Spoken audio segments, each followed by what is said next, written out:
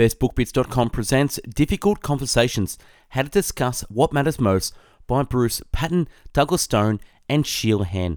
We attempt or avoid difficult conversations every day, whether dealing with an underperforming employee, disagreeing with a spouse, or negotiating with a client.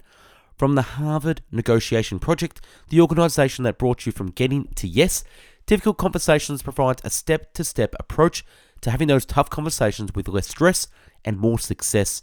You'll learn how to decipher the underlying structure of every difficult conversation, start a conversation without defensiveness, listen for the meaning of what is not said, stay balanced in the face of attacks and accusations, move from emotion to productive problem solving. The written and audio summary can be found on our website, bestbookbits.com. So without further ado, I bring you the book summary of Difficult Conversations. Difficult conversations are all those conversations we'd rather avoid, such as complaining to a neighbour about their barking dog or asking for a salary increase at work. The authors say that underlying difficult conversations are three deeper conversations, which are what happened, usually involving the facts, what should happen, and where the blame lies. Feelings, the feelings and emotions involved that most people try to cut out. Identity, some conversations can go to our personal core. Are we a good person? Are we competent? What happened? The author says that the common mistake is to stop at what happened at a superficial level. What we should do instead is to understand what interpretations of those events are and what is important to each party. For a good resolution, the parties involved should move from their own views of the fact to a curiosity about the other person's view of the events. Don't assume they meant it. The second common mistake is that people often assume to know what the other party's intentions are, but they are often wrong because we base those assumptions on our own feelings. So if we are hurt, then we tend to believe that the other party's intention was to hurt us. And that's often just not the case. Also, there's a certain tendency to go with the worst possible option, which certainly doesn't help in conflict resolution. The simple solution is to ask the other party what was their intention. And the third mistake is to assign blame, which can quickly escalate the situation and take us further from any resolution. The authors say that we should instead focus on finding how we all contribute to the situation. Telling first our own contributions can help the other party move away from their natural tendency of blaming. Here are 4 common contributions people offer. Number 1, avoiding until now. We often contribute to a problem by avoiding for so long, allowing it to grow.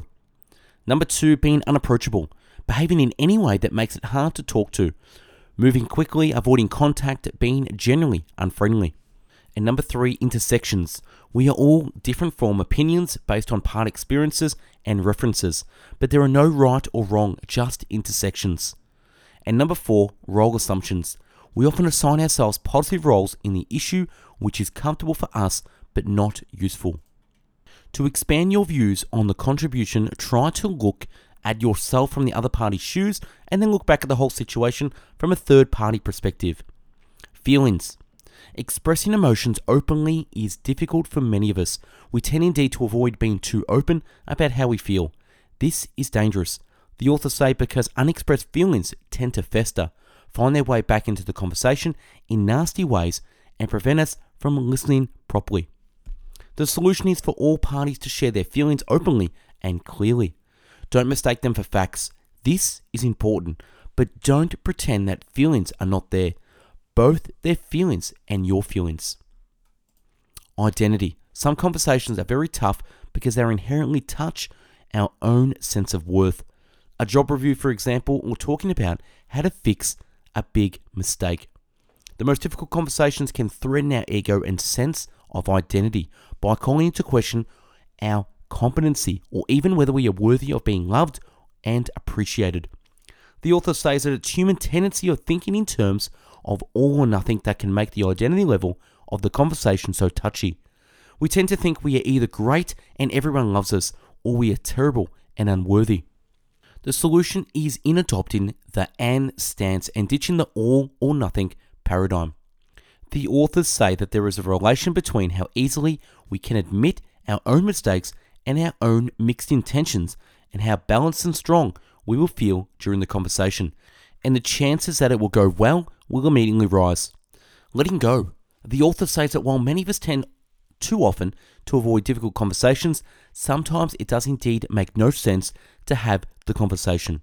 They suggest that working out on your own the 3 level of the conversation and drafting a contribution map will give you more insights and will also give you a better idea on whether it makes sense to have a conversation or if it's mostly an issue that you have within yourself only, an identity crisis, for example.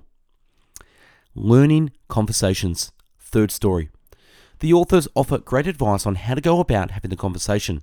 They say most people start by describing the issue from their own perspective, which automatically raises a defensive barrier from the other party. The best way to go instead is with a third story perspective to describe the issue in neutral terms. Example. For example, in my case, my neighbour always opens the window of the common building entrance area. I hate it during the cold season as it's expensive for the heating and unethical. Starting the conversation saying you always open the window open and it's very cold in here is to start from my own perspective. A third party approach instead would be, you prefer having the window open, why I prefer having it closed during the cold season.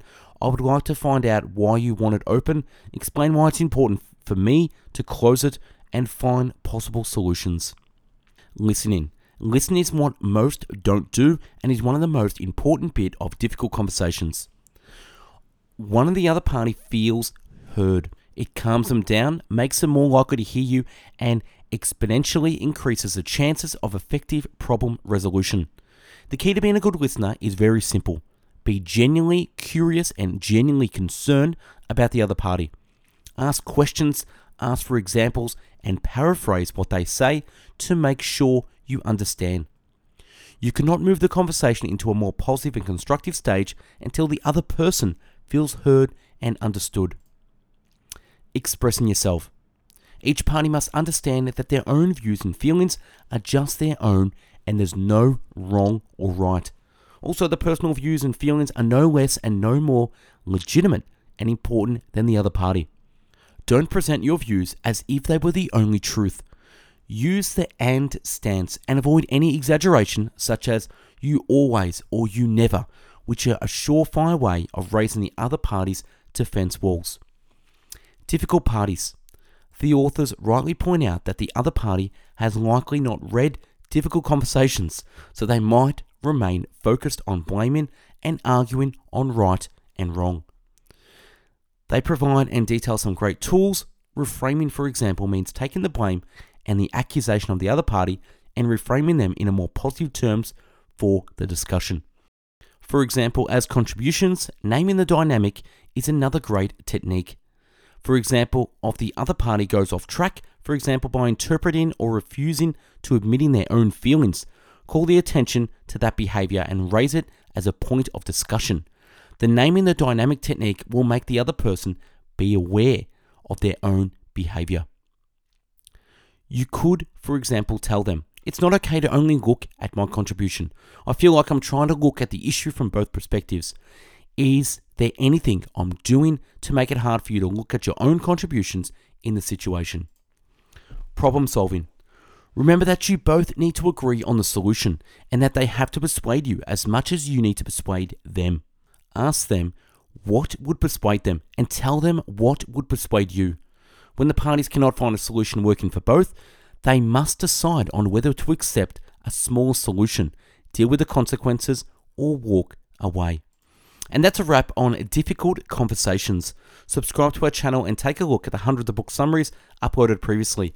To find hundreds of written summaries, check out our website, bestbookbits.com, and for hundreds of audio podcast summaries, find us on mixcloud.com/bestbookbits.